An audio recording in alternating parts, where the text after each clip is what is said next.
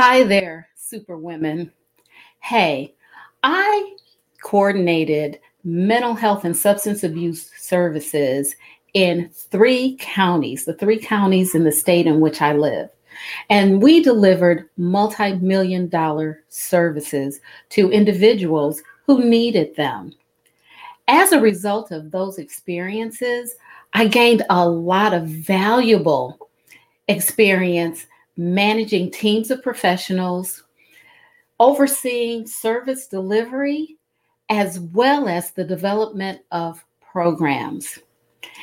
In the day and age in which we live, in this ongoing pandemic, I realized that I learned a great deal about the connection between employee well being and service delivery.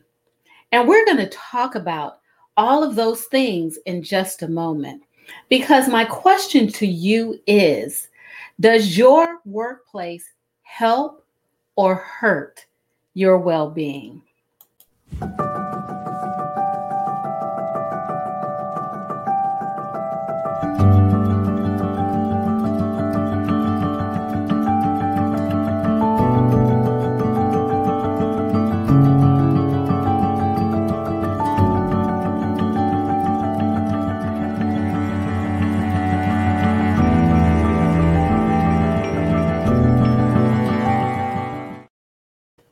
Hey there, we're back. We're going to be talking about employee well being and your personal well being today. This is a timely topic with the ongoing pandemic. It's almost like it never ends. Is it ever going to end?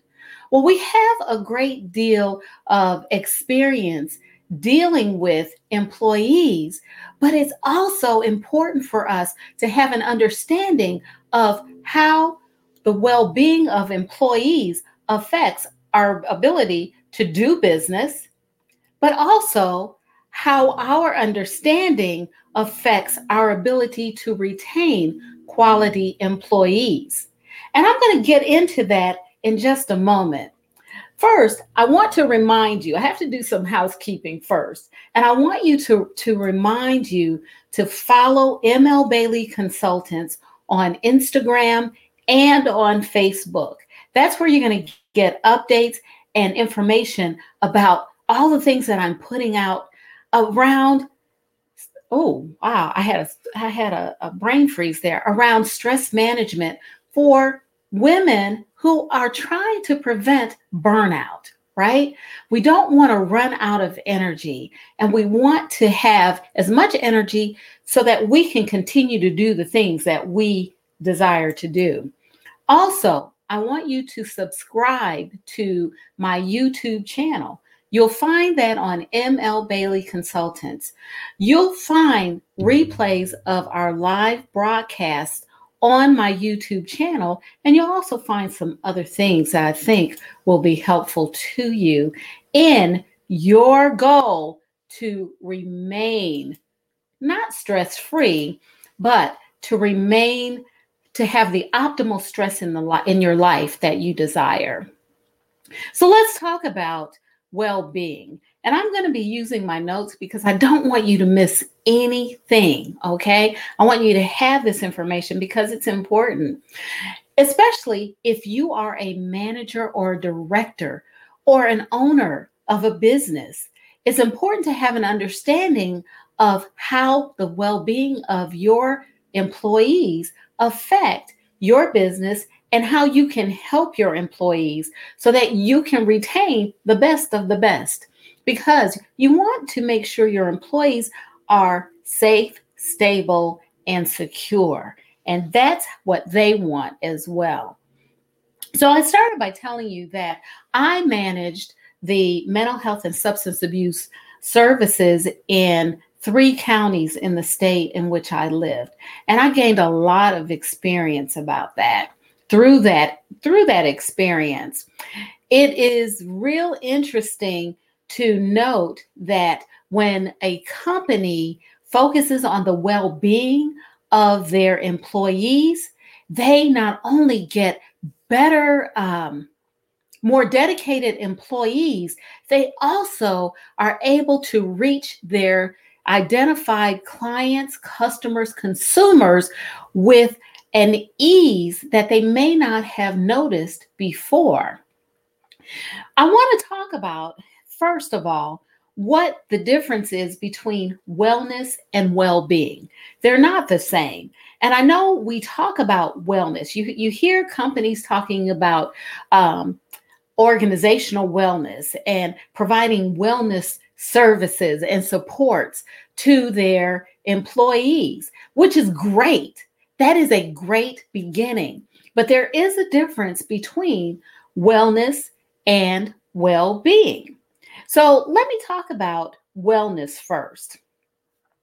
Wellness, as Gallup defines it, is as follows: a healthy lifestyle beyond acute illness. It refers to a state of physical health in which people have the ability and the energy to do what they want to do in life without chronic suffering. I know that's a mouthful. Gallup, as you know, are the people who do a lot of surveys and studies.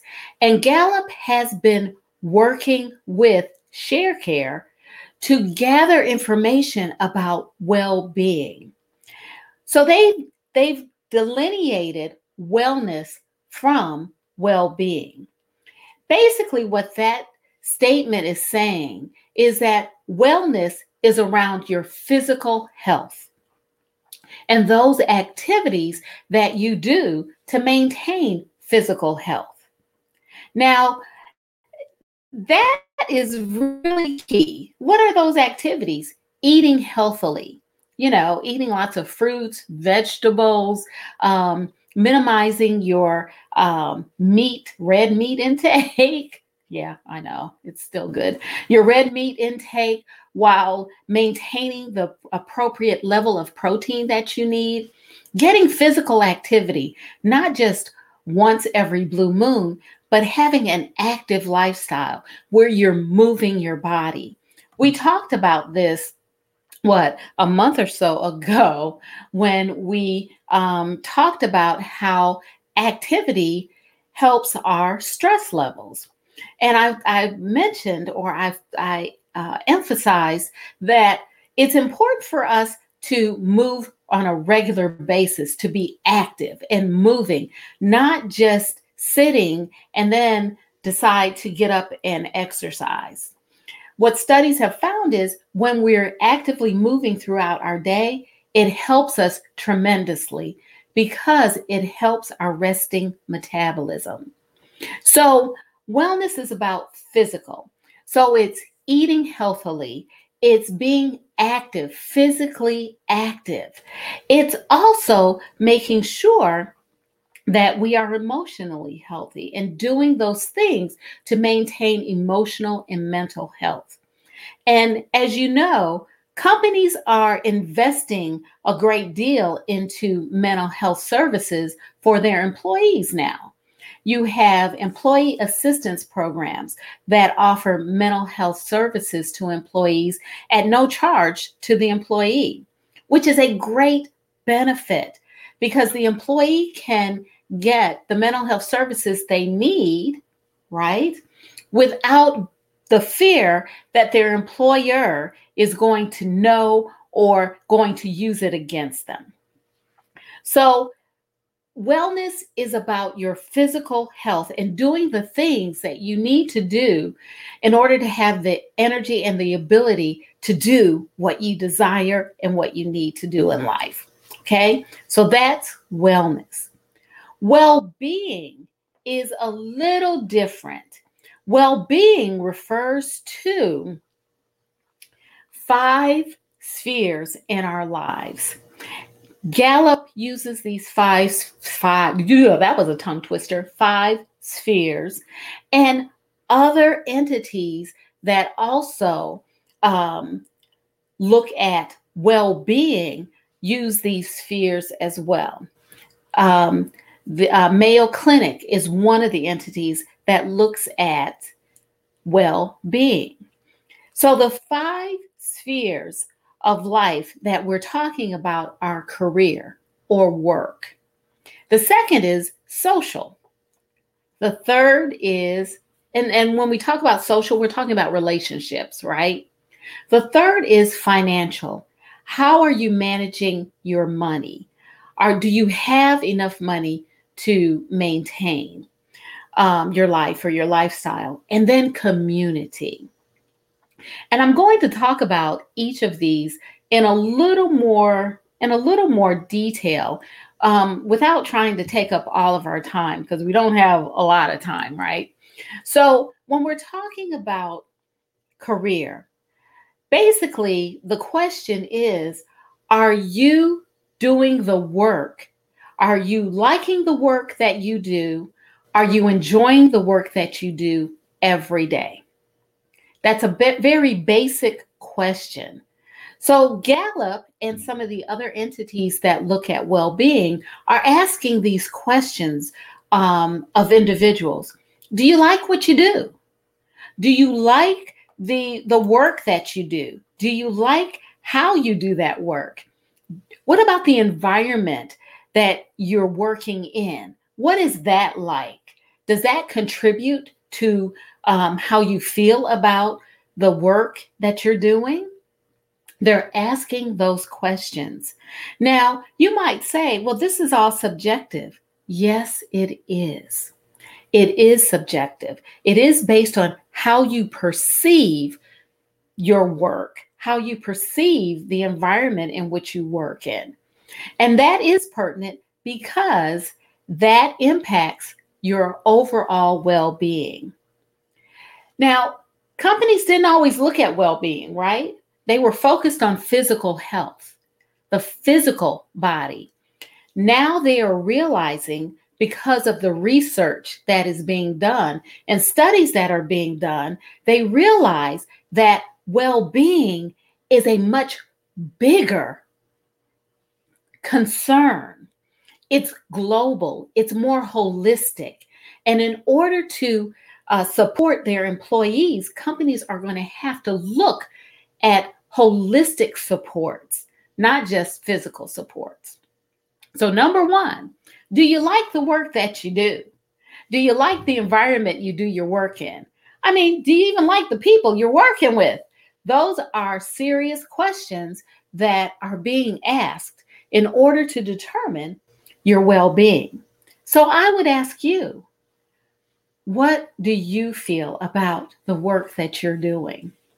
There was an article, I saw an article very recently that showed that social service agencies and organizations are losing people. People are leaving that type of work. It's unfortunate because they are not able to maintain. Many of the people that I have worked with over the years who work in social services enjoy the work. They feel that they are providing a service to their community, but the stress and the pressure that they're under has caused them to leave and look for other work that is more in line with what they desire and more in line with how they want to maintain their life and their lifestyle. So, do you like the work that you do every day? The second question that relates to the spheres, which is connected to social relationships, are, do you have meaningful relationships in your life? Whether those relationships are through family or friends, colleagues, coworkers, do you have meaningful relationships? And with the pandemic, what we're finding is that people are losing close relationships. They're losing the people who were close to them. This past week, lost someone that a colleague of mine that I worked with. It's very difficult to learn that that person had passed away from complications of COVID. Very difficult. So people are losing friends, relatives, colleagues, coworkers who are close to them, with whom they have meaningful relationships. So this is another area in which individuals are struggling, particularly now during the time of COVID. So organizations, companies need to be aware of this because, again, this affects an individual's well-being. It's important for us to have connections with other people. It's important for us to have someone that we can share stories with and share time with, share jokes with, that we can laugh and talk to.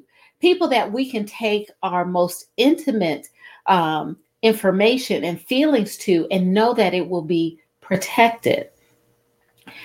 That's who makes up those meaningful relationships, people who fall into those categories.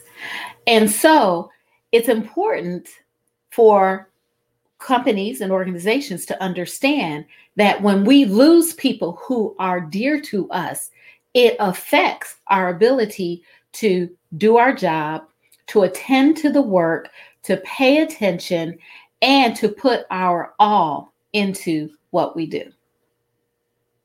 So another area that is important, that falls as one of the three spheres, is financial. And when we're talking about financial, we're talking about household finances and managing money. That causes a lot of stress, right? We know that people get divorced around money. When we ask what issue or people, even when they come to therapy, when couples come to see me, it's usually around, and I'm not laughing because of that, but all of a sudden I was like, oh yeah, that's right.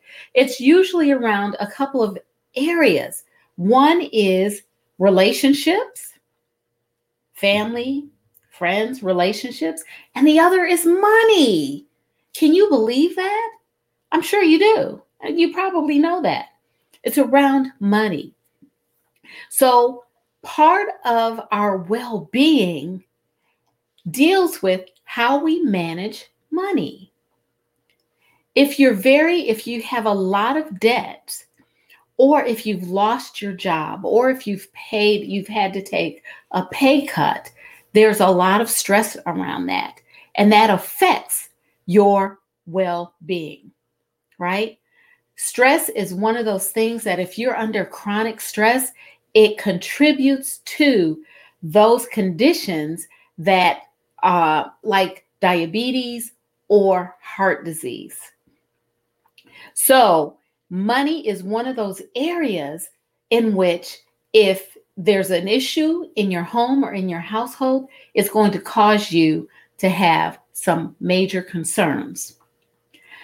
Again, companies need to be aware. Now, am I saying that companies need to be in your business? No, that's not what I'm saying at all. But it's important for companies to provide supports for people who fall in that category. And as we know, during the pandemic, not right now, people have lost jobs. People have lost because of death or transition. People who were once breadwinners in a household are gone. Or because of hospital bills, money is very tight, or people are now in a lot of debt because of their hospital bills. So this is an area that's going to affect your overall well-being. And it's important for companies to understand that. Energy versus fatigue. Now, remember, we said that wellness was to have the ability and the energy to do what you want to do in life without suffering, right? Without chronic suffering.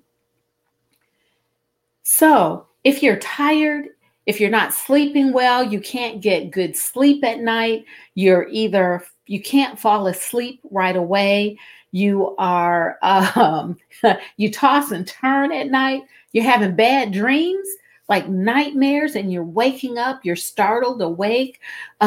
If you're having trouble breathing, If you wake up at 3 in the morning and you can't go back to sleep, you are not experiencing quality sleep. It's just not happening.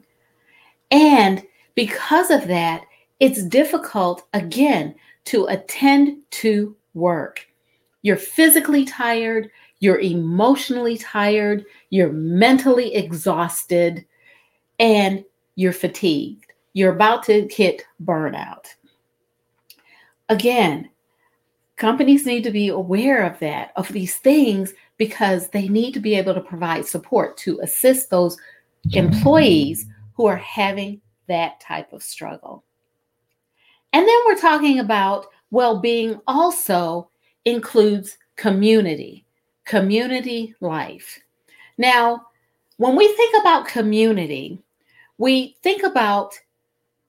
of us think about living in a neighborhood or in a place that is safe, stable, and secure. It's safe, that you feel safe going out, walking down your street. You feel safe that no one's going to break into your home or try to steal your car or take your possessions or belongings. You feel safe that no one's going to attack you, right? You want to feel stable. You want your thank you for the heart. You think about a place in which it's stable, that the neighborhood hasn't transitioned. It's safe. You feel secure. There are people are not the houses aren't changing, or the apartment living isn't changing. The people who live there have common goals and common beliefs about how the neighborhood should be maintained. And so the neighborhood is stable. You're not seeing a lot of major or sweeping changes in terms of who lives there, and not necessarily who lives there, but and this is a sensitive subject, y'all. I just want to be honest with you. You want to live in a community where people have a common desire for everyone to experience safety and security. Okay, maybe I can say it that way, because it is a sensitive issue, regardless of who lives there. I'm going to add that. Regardless of who lives there, everyone feels safe and secure. You can talk to your neighbors. Yesterday, I was talking to my neighbor, and we talk to our neighbors where we live. We enjoy our neighbors. We laugh with our neighbors. We text our neighbors. Are we in and out of each other's homes? No, we're not. But when we see each other, we can stop and we can have a conversation. Except for the people with the dogs who bark all the time. But okay, that's a whole nother story. It's a whole nother story. So community life means a lot too. But it's not just in your neighborhood. It's in your region. Do you feel safe, stable, and secure in your region? Do you have grocery stores that you can go to easily? Do you have the services that you need? Is your trash picked up on a regular basis? Do they recycle if that's important to you? Are your schools? Do you have schools that you trust to teach your children well? Do you feel comfortable with your teenager going to the high school football game? All of these things fall under community and community life. So this is when we're talking about well-being, we are talking about these spheres. Okay, and I'll repeat them: career, social, financial, and community. What did I say? 4 spheres. Okay, so how can an employer help with this? How can an employer provide support to their employees to promote well-being, to go beyond wellness, because they're getting wellness down. They're getting that. They're doing a pretty good job, I think, in terms of wellness, but moving into the realm of being supportive of an employee's well-being? Well, I'm going to share some things that Jeffrey Pfeffer, who is the Thomas D. II Professor of Organizational Behavior at the Graduate School of Business in Stanford. There was a gnat. That's why I was waving at Stanford University. And he cites a couple of things that are beneficial and that encourage employee well-being. The first is job control. Now, when he talks about job control, he is actually talking about providing or allowing employees to have autonomy in their jobs. Basically, being able to decide how they're going to do the job, how they're going to work, giving them decision-making abilities to decide how they're going to do it in order to get it done within the parameters of the work experience, right? So that's one of the things, having job control. He also advises that we need to dissuade managers from micromanaging. Now, I have been very fortunate in that I have had very few micromanagers, maybe because I work primarily in mental health for much of my career. And mental health people understand that we don't need people looking over our shoulders, right? We don't need people asking us a ton of questions or making sure we dot I's and cross T's, because we do. We understand the importance of doing that. And when we are able to do our work and do it the way we know it needs to be done, we do an exceptional job. He says, Dr. Pfeffer says, that autonomy and fluidity increase motivation, job satisfaction, as well as performance. So companies and organizations can encourage employee well-being by promoting job roles that have autonomy as well as fluidity. That's number one. Number two, providing social supports. So we've all worked in organizations or companies in which there's a lot of competition and there's quite a few transactional practices. I'll do something for you if you do something for me. Or competitiveness where, let me try to outdo you so I can get the eye of the boss, so I can get that promotion. And he says, and I think wisely says, that companies would do better by creating and fostering supportive environments where employees support each other. It's not like your family where you got to outdo your sister or your brother to get mommy or daddy's attention. It's not like that.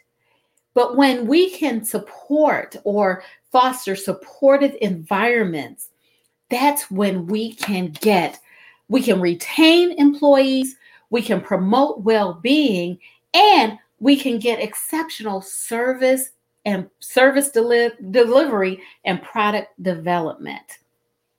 So how does that support look? First, we want to build long-term relationships, not only with our clients or customers, but with our employees. We want to get to know our employees, get to know what's important to them. And again, I'm not saying that companies should get into your business, but what I'm saying is a company should understand what you value. And what you value should be congruent with what the company values, right? So the company should build long-term relationships with its employees, not only with its customers or its clients. Also, the company should encourage employees to support causes that are close to them. Do you feel that it's important to support the local food bank? And if you do, your company should support you in that. The company, in supporting you in that, should also contribute to show that they support you in your efforts. Are you a Girl Scout leader? And do you have a troop? Your company should support you in that. Let's say you're going camping with your troop. The company should give you, or they could give you time off to do that, to encourage you to continue mentoring these young girls. So that's part of making sure your well-being is intact. Another thing that a company can do is to change the language of the hierarchy. That hierarchy that separates leadership from line staff. Yes, you may be the manager overall, but do you have to wear that on your chest? I'm the boss. When I was over the mental health and substance abuse services, I always presented myself as a regular person. Everyone knew that I supervised everything. Everyone knew that it was my neck on the line if things went south.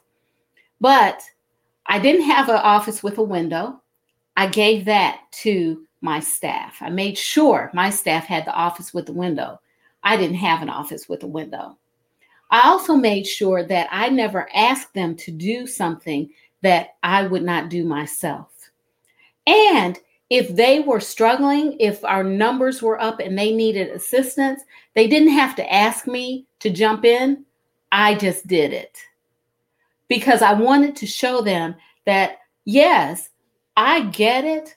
Yes, I'm in charge, so to speak. I'm in charge, but I want to support them because in supporting them, I make sure that they are well and that our clients got what they needed fully.